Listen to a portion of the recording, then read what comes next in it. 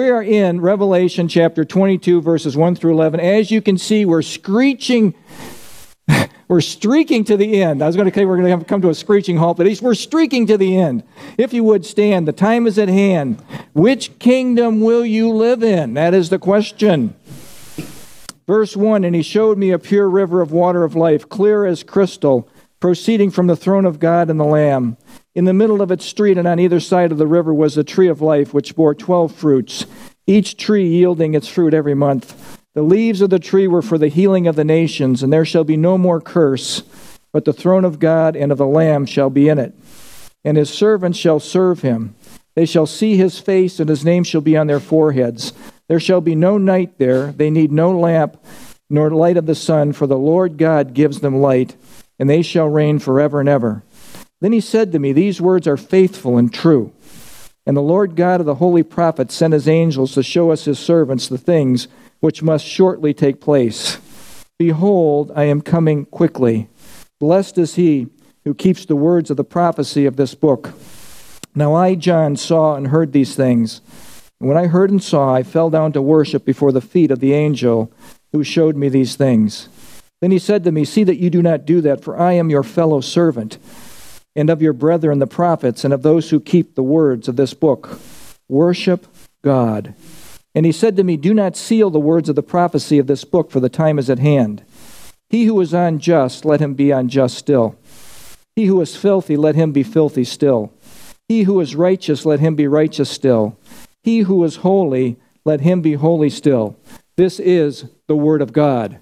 Thanks be to God. All right, good job. If you would, please be seated. Now, as you know, the theme of Revelation, only going to be one more time after this. Jesus is coming. Jesus is coming in judgment. Jesus is coming to reign as King of kings and Lord of lords. And Jesus is coming to make all things new, including us. The older you get, it's more yay. Yes, it is. Remember, Jesus is taking back what belongs to him. He's taking back rulership of earth.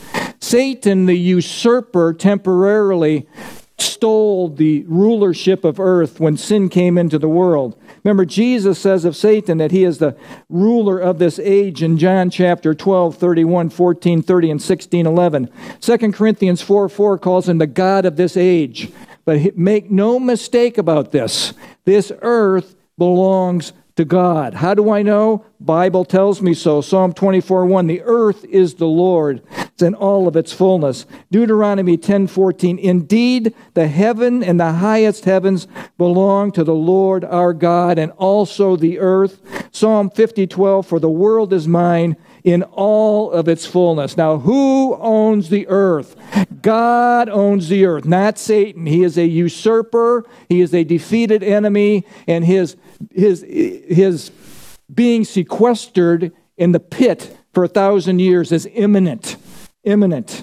At least that's what I believe. Remember, it takes God to open blinded eyes. Satan's desire is to blind. How does he do it? He does it by deception and doubt.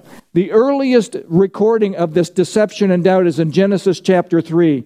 Has God really said that you should not eat of the tree of the knowledge of good and evil? Has he really said that? That's doubt. That's doubt. He always wants to put doubt in your minds. Is this thing true? Secondly, he's a deceiver. God knows when you eat of it, your eyes will be open and you will be like God. Oh, he's a deceiver. He is a liar. Don't listen to him. Now, we have been in the book of Revelation studying the seal judgments, the trumpet judgments, and the bowl judgments. We have realized that all of these judgments are the wrath of God being poured out on this world. All of them have a purpose of awakening the earth dwellers who are not worshipers of the true God and having them turn to the true God. We know that the Jewish people have to do two things before Messiah comes back. They have to admit their national sin of rejecting Messiah, and they have to plead for him to return.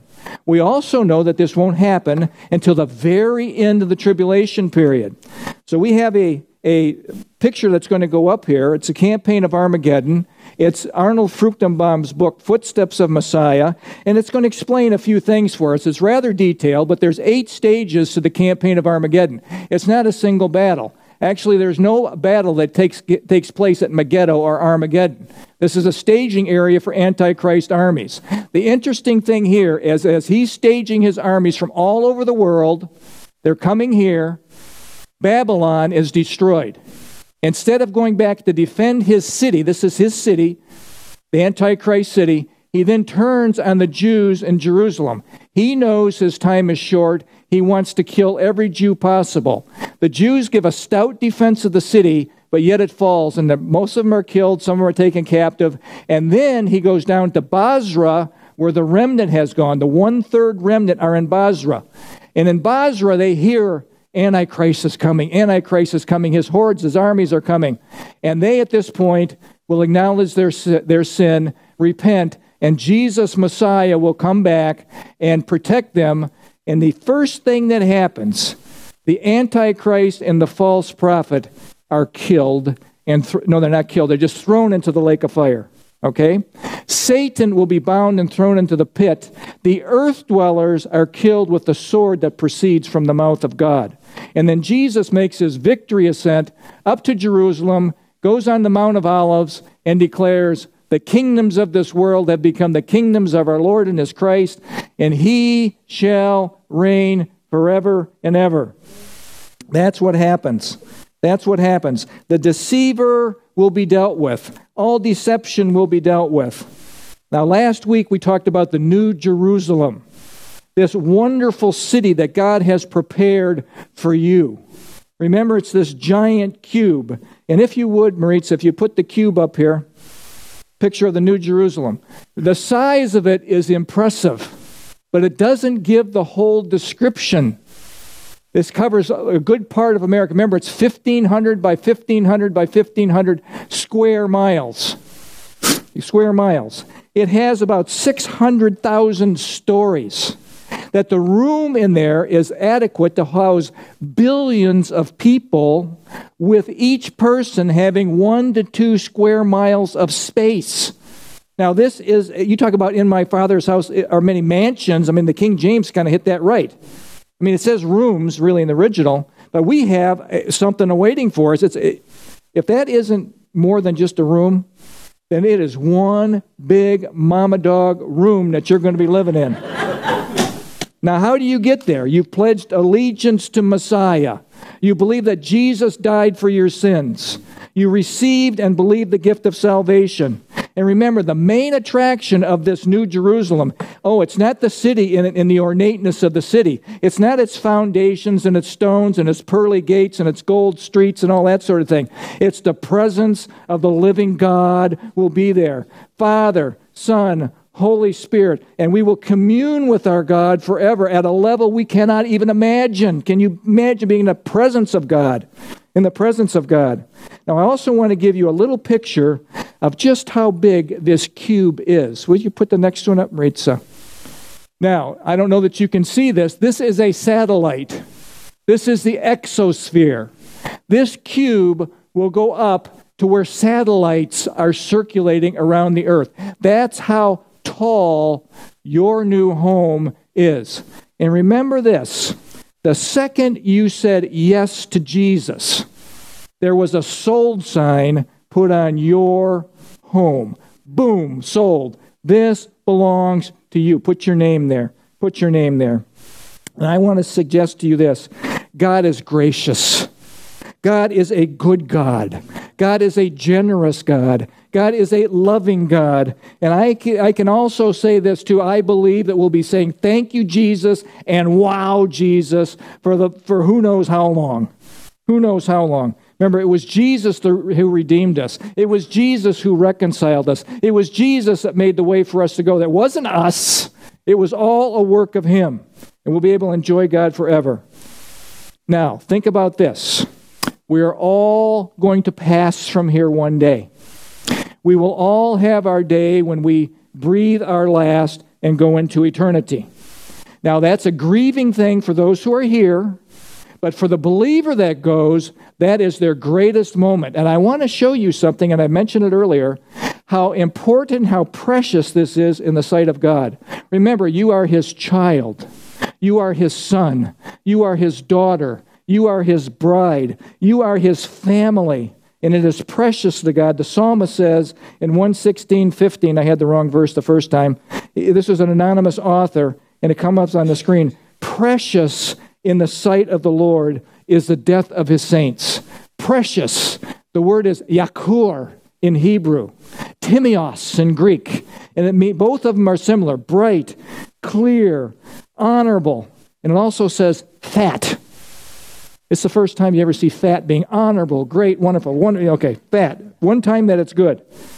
Esteem, especially dear. As a family member, we simply cannot comprehend what God has prepared for us. We cannot. Folks, our world is in tumult and we know it. Our world is streaking towards globalism and we see it. Our world is looking for a one-world government. It's on the horizon. The time is at hand. The question is, which kingdom will you live in? Which kingdom will you live in? That is the question. Verses 1 through 5. We're going to see a little bit more about our eternal home. And he showed me, the angel showed me a pure river of water of life, clear as crystal, proceeding from the throne of God and the Lamb, both on thrones. In the middle of its streets and on either side of the river was a tree of life, which bore 12 fruits, each yielding 12 truths, each yielding its fruit every month. The leaves of the tree were for the healing of the nations, and there shall be no more curse. Let that sink in. No more sin, no more death, no more pain, no more disappointment, no more curse. But the throne of God and of the Lamb shall be in it. And his servants, who do you think that is? Yes, doulos. Remember? My will consume with the will of my master. We are servants, and we shall serve him. The word is laturo. It means we will volitionally worship him. They shall see his face, and his name will be on his forehead. That's intimacy. There shall be no night there. They need no lamp nor light of the sun, for the Lord God gives them light. And in verse 23, we see the Lamb as the light.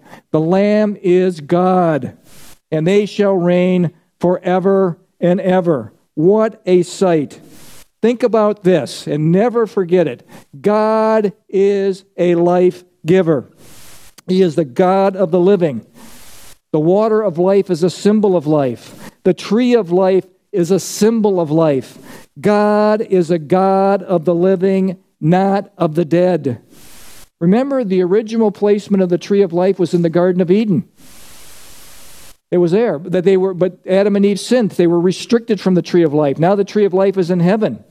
It'll bear 12 fruits. That is written in the present tense. Keeps bearing, keeps bearing, keeps bearing. You're not just going to get 12 fruits for eternity that are going to be the same.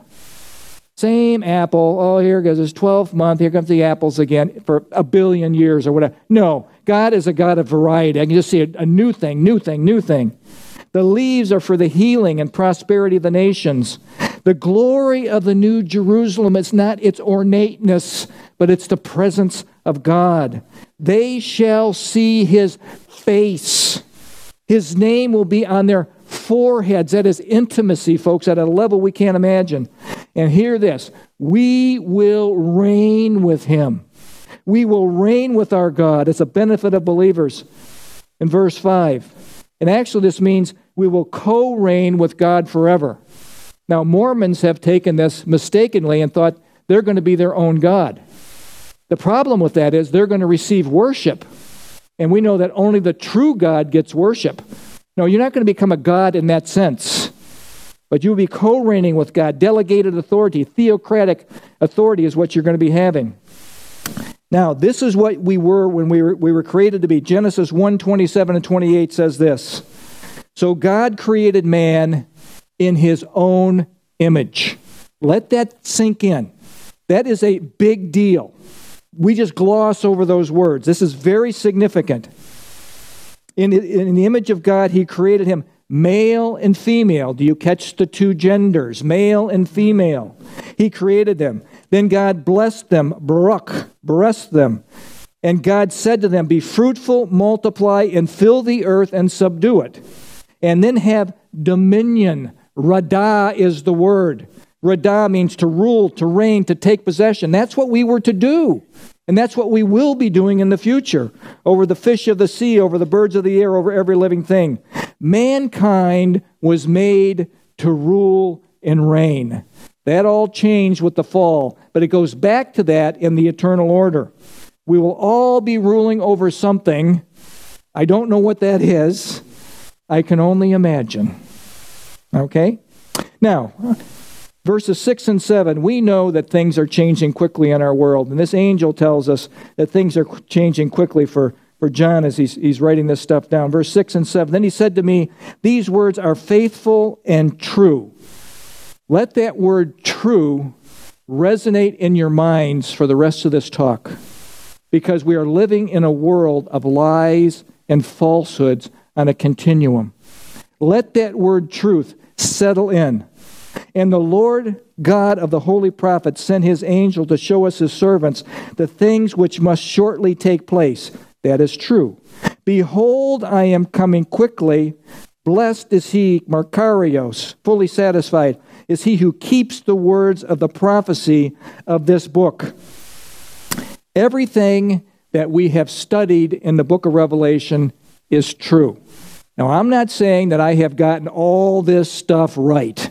There's a lot of symbolism here, but we've done the best we can to rightly divide the Word of God, to give the truth as best we can.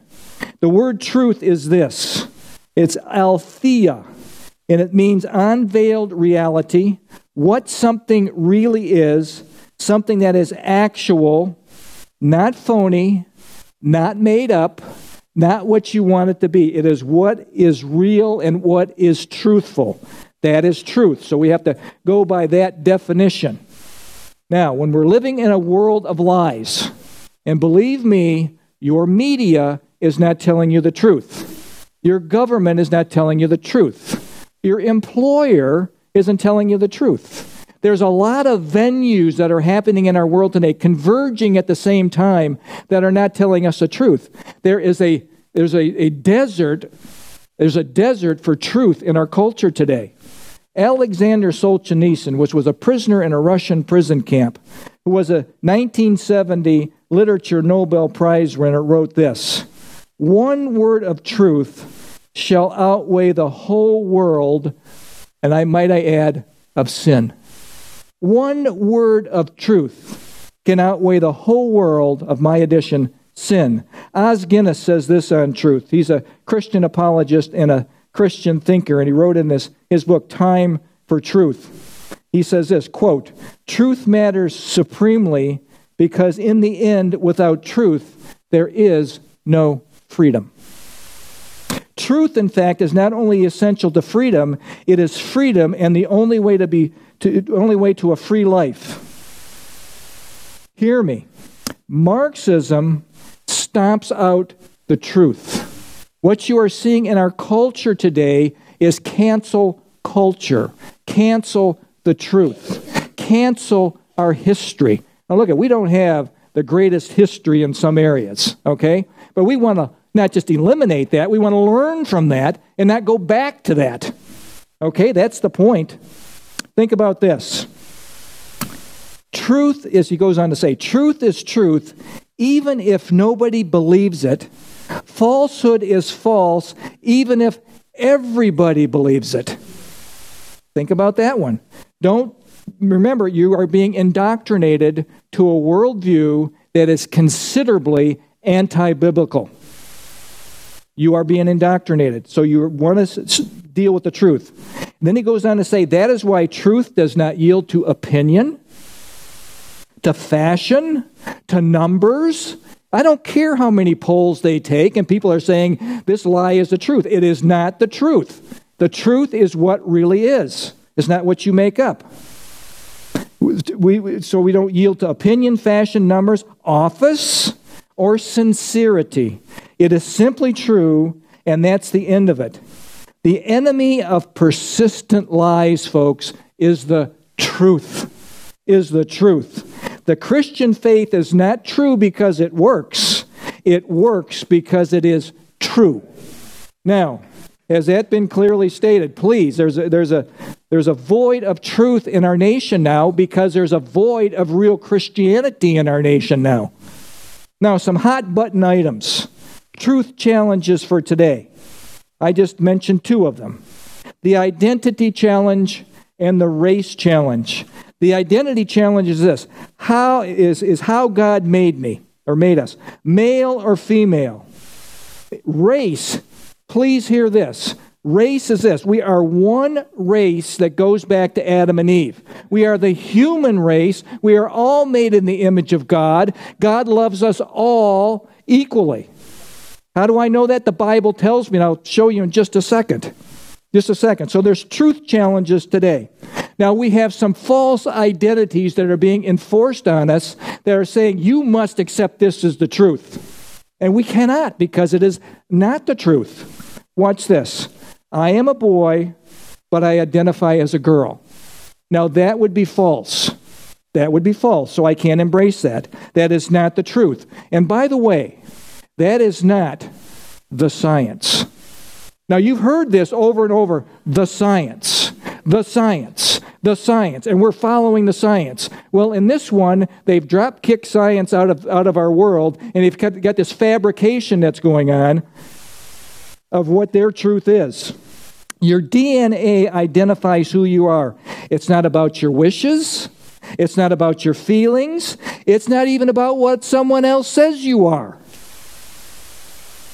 People identify as dogs. People identify as a tree. We have even people identifying as different races. I'm Korean. Today I'm a Korean. I'm just waking up. I'm going to be a Korean today. I'm Afghanistan. I'm an Afghani tomorrow. Now, where is the truth in that? Where is the truth in that? Truth. It is unloving to agree with a false identity. Do you hear that? It is unloving. Now, they say you're unloving because you're not agreeing with it. But the truth is, it is unloving for us to agree with it. Truth. There is one race going back to Adam and Eve, the human race. Truth. It is loving to agree with a true identity that corresponds with the truth. Sin, folks, distorts the truth. And by the way, let me say this again. Am I saying it loud enough? I think I'm yelling. Am I yelling? Truth is being hidden today. Look at the college campuses. That used to be a bastion of debate.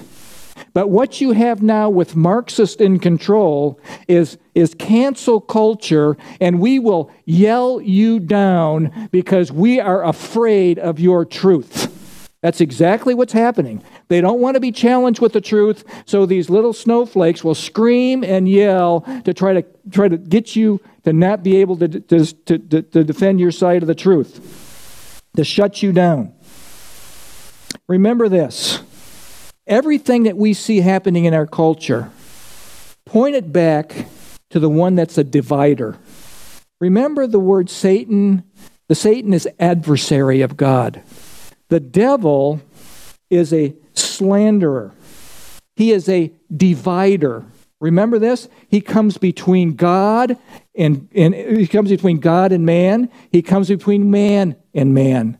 He wants division, and that's what's happening in our country now. We have things going on that are fostering division and not unity.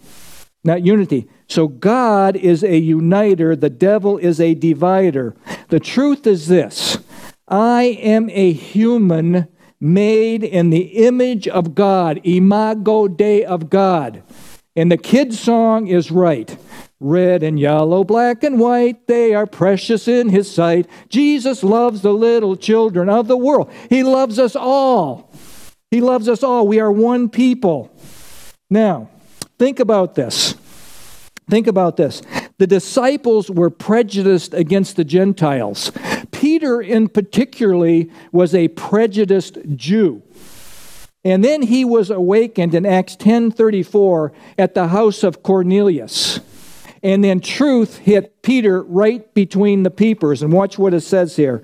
He says, in truth, Althea. that which is, that which corresponds to reality. In truth, I perceive that God shows no partiality. The Gentiles are the same as you, Peter. Don't be so high on yourself. Look at, God is not a face looker. God is a heart looker. Okay, remember that. The truth. Because I reflect God's image, I have value and I have meaning. God said, because God is these things, so are we. God is creative, communicative, morally responsible, intelligent, relational, spiritual, and eternal, and we are eternal and will live forever, either with Him or separated from Him in what is commonly known as hell. Really, it's the lake of fire. You know that. Truth. Let me say it again. I am an image bearer of the true God. Now, this is important because we are dealing with how are we to deal with the infirmed. Euthanasia will become more and more popular.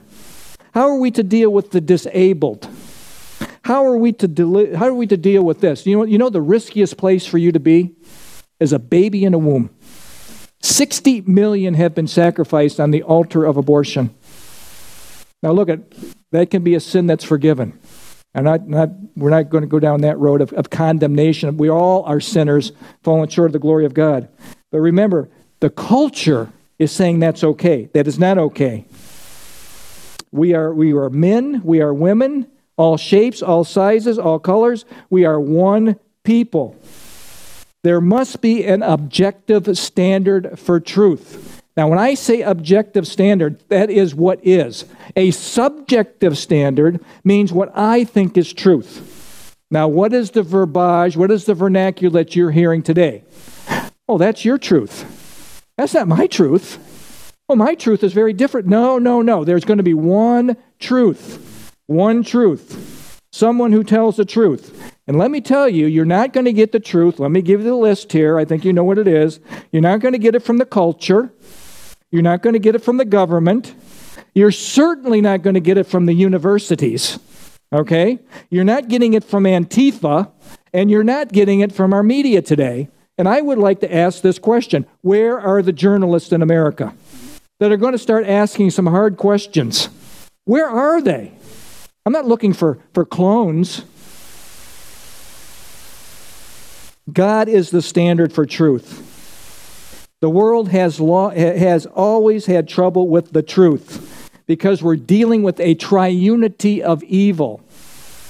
The world, my flesh, your flesh, and the devil wants its way. That's the truth. That triunity of evil wants to rule your life. The kingdom of darkness, where the majority lives in lies and half-truths. Jesus dealt with this in talking to Pontius Pilate in John chapter 18. Watch what he says, dealing with truth. You're familiar with this. I've covered this many times in Resurrection Sunday Talk. So Pilate therefore said to him, "Are you a king?" And Jesus answered, "You say rightly that I am a king. For this cause I was born, and for this cause I have come into the world, that I should bear witness to the truth." Everyone, watch this statement, everyone who is of the truth hears my voice. The question is, have you heard the voice of Jesus? Have you listened to the voice of Jesus? Have you responded to the truth of who He is? That is the question. Everyone who is of the truth hears my voice. Everyone. You know what the truth is? 4 things. Jesus said, "I am the way, the truth, and the life." In John 14:6. In John 14:17, the Holy Spirit is the Spirit of truth. He indwells each one that is a believer in the Lord Jesus. You know what is right. You know what is wrong. The Spirit of God is dwelling within you.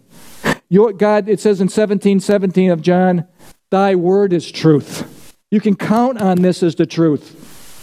It's not just my truth is my truth, your truth is your truth. Have you ever heard somebody say this? You can make this Bible say anything that you want. Oh, no, you can't. If you follow the hermeneutics precepts, we keep things in context. We allow the Bible to say what it says. And then everyone who hears is of the truth. Hears my voice is of the truth. The angel could not make this point any clearer, crystal clear. that we have studied the truth in verse 6. These words are faithful and true. You can count on what this angel and what we have seen in this book as happening as outlined in Scripture. Jesus says the truth. I am coming quickly. Jesus says the truth. Blessed are those who read and hear and keep the words of this book in Revelation 1:3. Blessed, Makarios, fully satisfied. Which kingdom will you live in? That's the question. Which kingdom are you living in now? Which kingdom are you loyal to now? That's the question.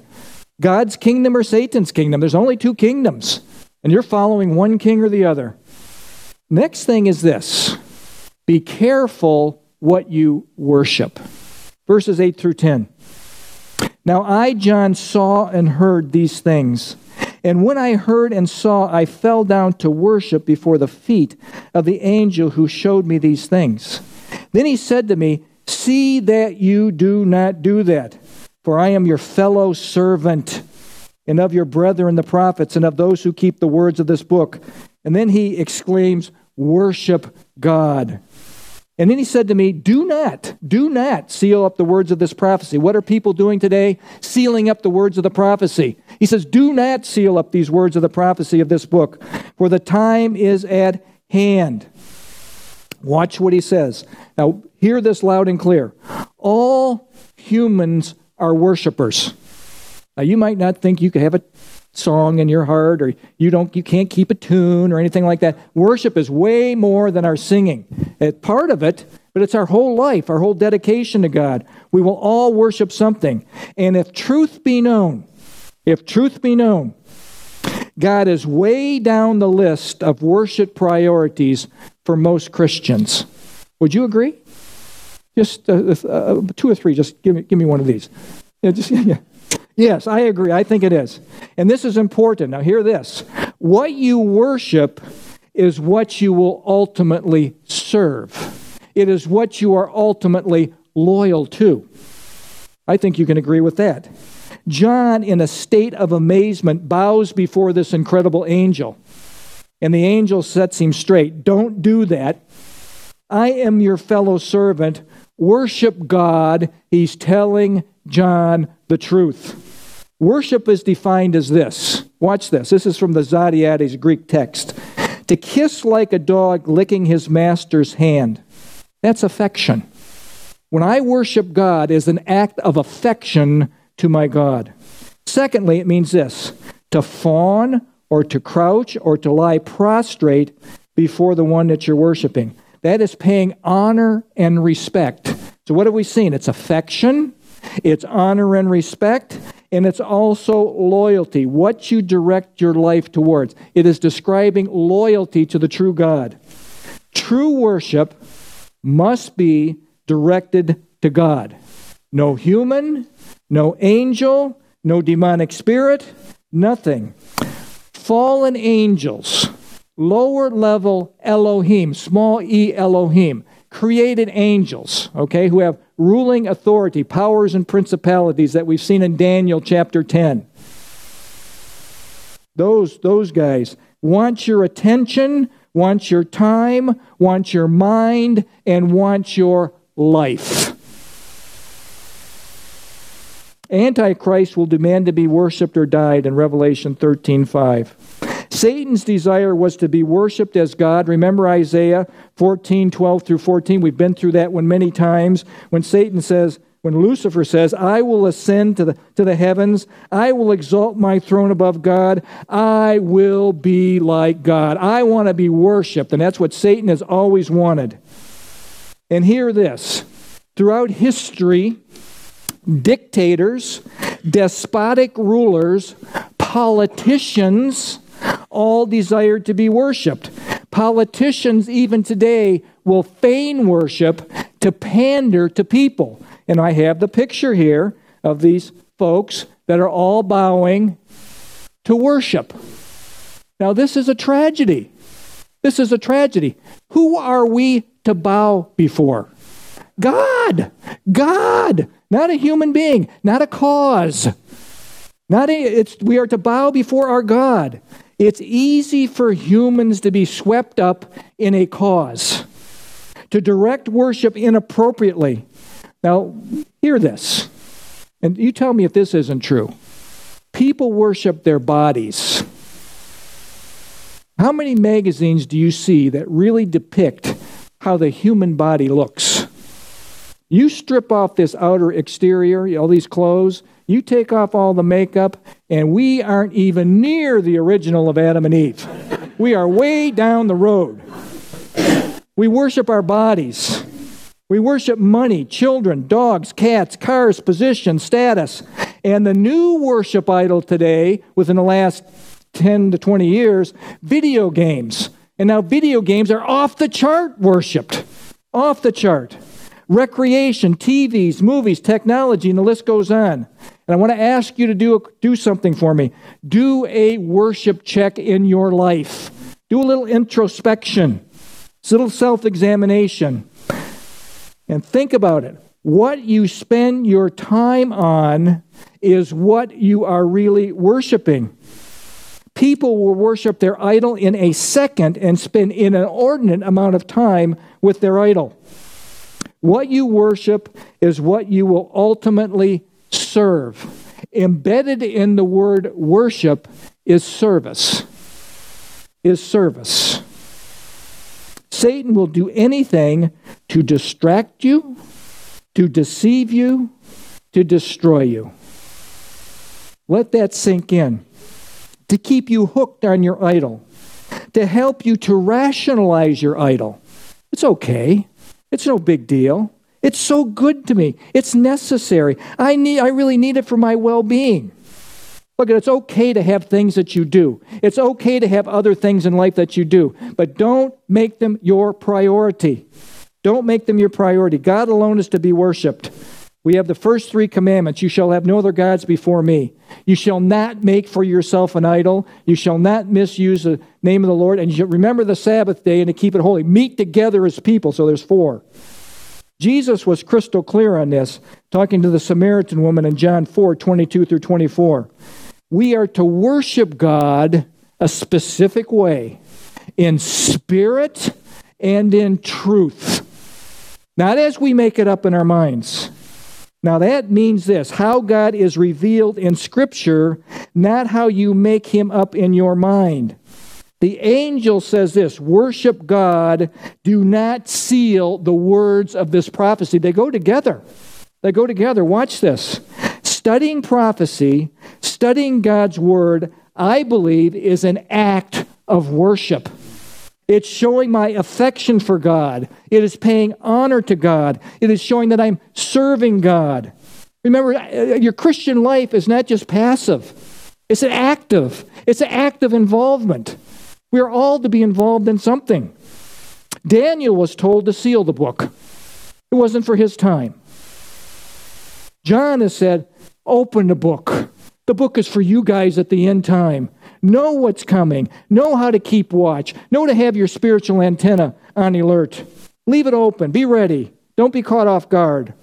And then those who read and hear and obey these prophecies will be more inclined to worship the true God in spirit and in truth. Folks, the time is at hand.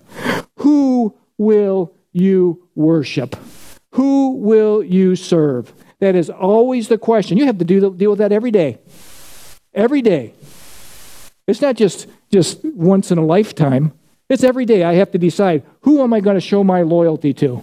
Myself or my God or my idol? Now, verse 11, some will heed the prophecies, but most will ignore them. Now, when you're reading this, you wonder how all this connects. Well, this is how it connects.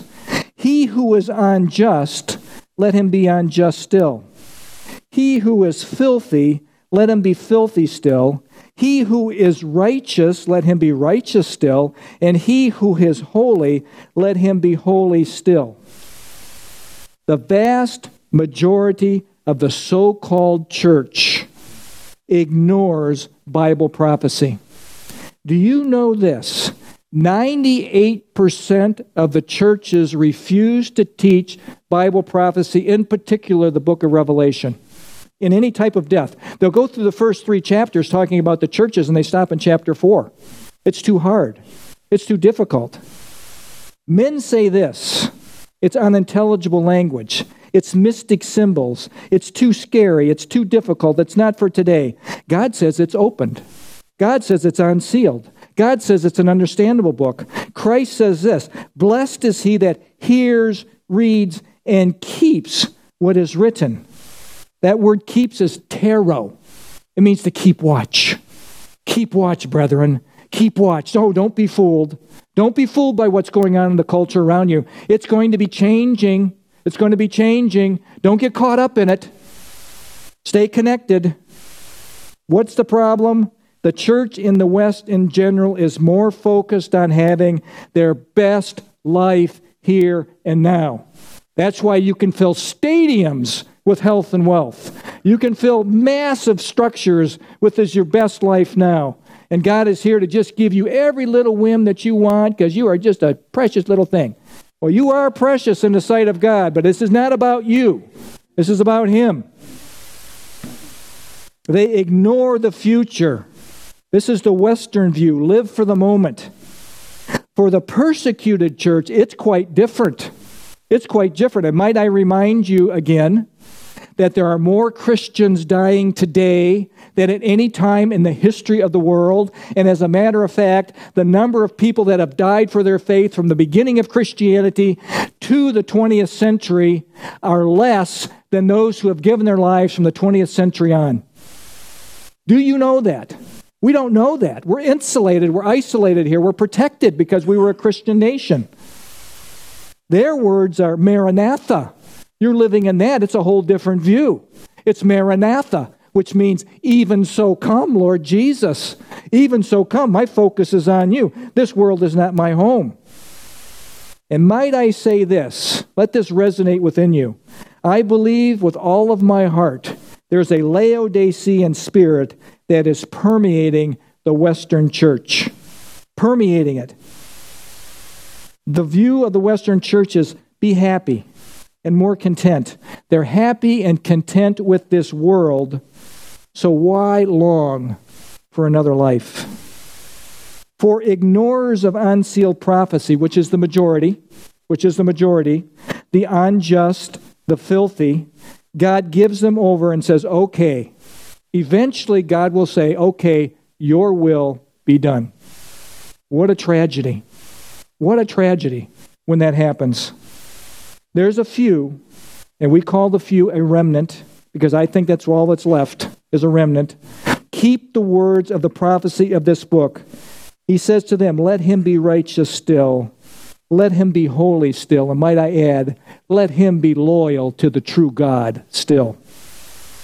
There's simply no neutrality with God. No neutrality. Either embrace him or reject him. A person's choice will fix their future. A time will come when change will be impossible. And God will say, you want to be unjust? You want to be filthy? Okay.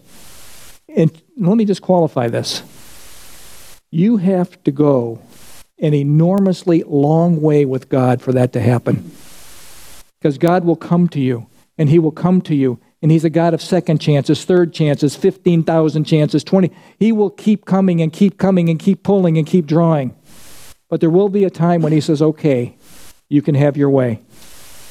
Present choices will at some point become permanent choices. Hopefully you're making the right choice to serve the living, true God now. Some closing thoughts. Now, the world prior to Jesus' return, he told it what it would be like, as it was in the days of Noah. Why am I saying this? There's a segment of Christianity that believes that we're getting better and better and better. We're going to usher in the kingdom. I mean, wake up and take a look around. This isn't happening. It's not getting better and better. As a matter of fact, the scriptures, Jesus says, like it was in the days of Noah. No one wanting the true God. Business as usual, just ignoring God, going about my life. Genesis 6:5 describes this perfectly. The Lord saw the wickedness of men was great on the earth, and that every intent and thoughts of his heart were on evil continually. Now extrapolate from that what's happening today. when the culture is being pumped with lies, pumped with lies, pumped with lies, pumped with misinformation, half-truths, evil, continually, all the time. Isaiah gave us a heads up what happens to a culture that's turning away from God. The nation of Israel did this in Isaiah 5:20, calling evil good and good evil. That is what we see today. Abortion, cloaked under the woman's right to choose. They view as good, God views as abhorrent. Gay marriage, transgenderism, lawlessness, godless Marxism. Many in our culture have embraced this. They say it's good. God says it's evil. Don't be swayed by the majority. It's doubtful that the majority are ever correct. Jesus said in Luke 18:8, when the Son of Man comes, will he really find faith on the earth? As in Noah's day, I believe there's a global turning away from the true God. Now hear this. God is still working. Do you know that the fastest growing church in the world today, at least percentage-wise, is in Iran? Do you know the second fastest? I just heard this. Afghanistan. There's a raging church going on in Afghanistan. God is saving these people by dreams and visions, introducing the true Jesus to them, not the phony Jesus that Islam has, but the true Jesus, the living God. There's a true church in Indonesia, in China, in Africa, in India. God is still working, folks, but it's quite different in the West. Our modern world simply does not want the God of the Bible. Don't want that one. The God of their imaginations, yes, but the God of the Bible, no. The give me God is still very popular today, and let me add, this is a false God. America has sold out to the gods of this world and are reaping the consequences. You know, there was a slogan given by a politician that you know quite well. Make America great again. Wonderful slogan. No politician can make America great again. I believe that America can be great when America returns to the true God. And that's it. That's it. It is not a politician. A study in the book of Revelation has helped us to realize, folks, change is inevitable. If you don't believe that, look in the mirror. Change is inevitable. Change is also scary. It's scary what's happening. Change is unwelcome and unnerving to most of us. Change causes people, and many Christians do this, cover their eyes, cover their ears, and just pretend everything is going to go back to normal. This happens all the time. All the time. 1 Chronicles 12:32 says this, the sons of Issachar had understanding of the times to know what Israel ought to do. The true church, I believe, has understanding of the times to know how the true church should see, act, and judge in this culture. Big difference. The true church and the false church. The technology God is in full control, controlling the minds of the world, not simply nations. This is globalism full speed ahead. And might I add here, I think that the majority of major world leaders are in on the fix. Businesses are in on the fix. Media is in on the fix. Universities are in on the fix. Your workplace, believe it or not, unless it's Sean's workplace, they are in on the fix. Our job is mentioned many times. We're to watch and to warn. And I want to just shout this from the housetops, if I can shout it any louder, but I won't. Passive Christianity, withdrawn Christianity, safe and absent Christianity is happening in our country today. Christians retreating into the safety of what's best for me right now. You know what people are doing? At my convenience, at my time, I'll listen to who I want so that I'm fed, and I'm fed, and I'm fed, and I can turn them off if I don't like this and turn on something else. It becomes the church of me. The TV church, the radio church, the internet church, they have their place. but they are not to replace the church, the local church. There's not a wisp of these people who have withdrawn being involved. There's not a wisp of being in the battle. There's not a wisp of obedience to our Lord. They're going to the church of me, which has been very popular in America today. And God says this loud and clear. You can't miss it in the Word. This is absolutely no. Do not forsake the assembling of yourselves together. Now, that's a command. That's an imperative by the living God. That is whoever wrote the book of Hebrews under the inspiration of the Holy Spirit, who is God, tells us this. Our marching orders could not be more clear. Hebrews 10:22 through 25. First of all, command, let us draw near to God with a sincere heart. Folks, that's a must for survival today. You must carve out time today to spend with your God. It's not an option. It's not I'm going to put him on the back burner, catch up with him at the end of the week. It's an everyday thing. Secondly, let us hold unswervingly to the hope we profess. You know what that is? That's a never give up attitude. Never give in attitude. Live not by lies. The hope we profess. Live not by life. Speak the truth. To see, to judge, to act. Remember, acting in that threesome is speaking the truth to the culture around it. Alexander Solzhenitsyn, one word of truth shall outweigh the world of lies. The enemy of lies is the truth. Without truth, there is no freedom. We are to speak the truth. Hold unswervingly to the hope we profess. And then let us not give up meeting together. Even more as we see the day approaching. Encourage one another. We need each other's help. When I start to waver and to flounder and to get messed up thinking, you help me think straight. Be involved. Be involved. To all who hear this talk, the time is at hand. Which kingdom will you live in? Think about it. The kingdom of truth or the kingdom of lies? Which has your loyalty? The sons of Issachar had understanding of the times to know what Israel ought to do. The church, the true church, has understanding of the times to know what the true church ought to do. Let's pray.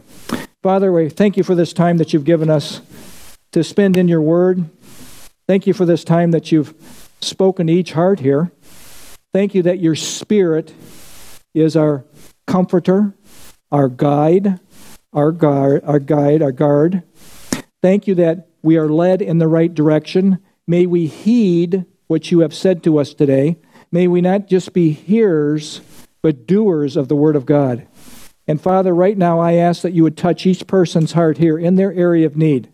Oh, Lord, we are all idolaters. So, Lord, whatever my idol is, just take it. I don't want it. Whatever I'm focusing on that has been displeasing to you. It's not that you don't want us to recreate and enjoy life, but our focus must be on you, not on the stuff around us. Help that be implanted into our beings.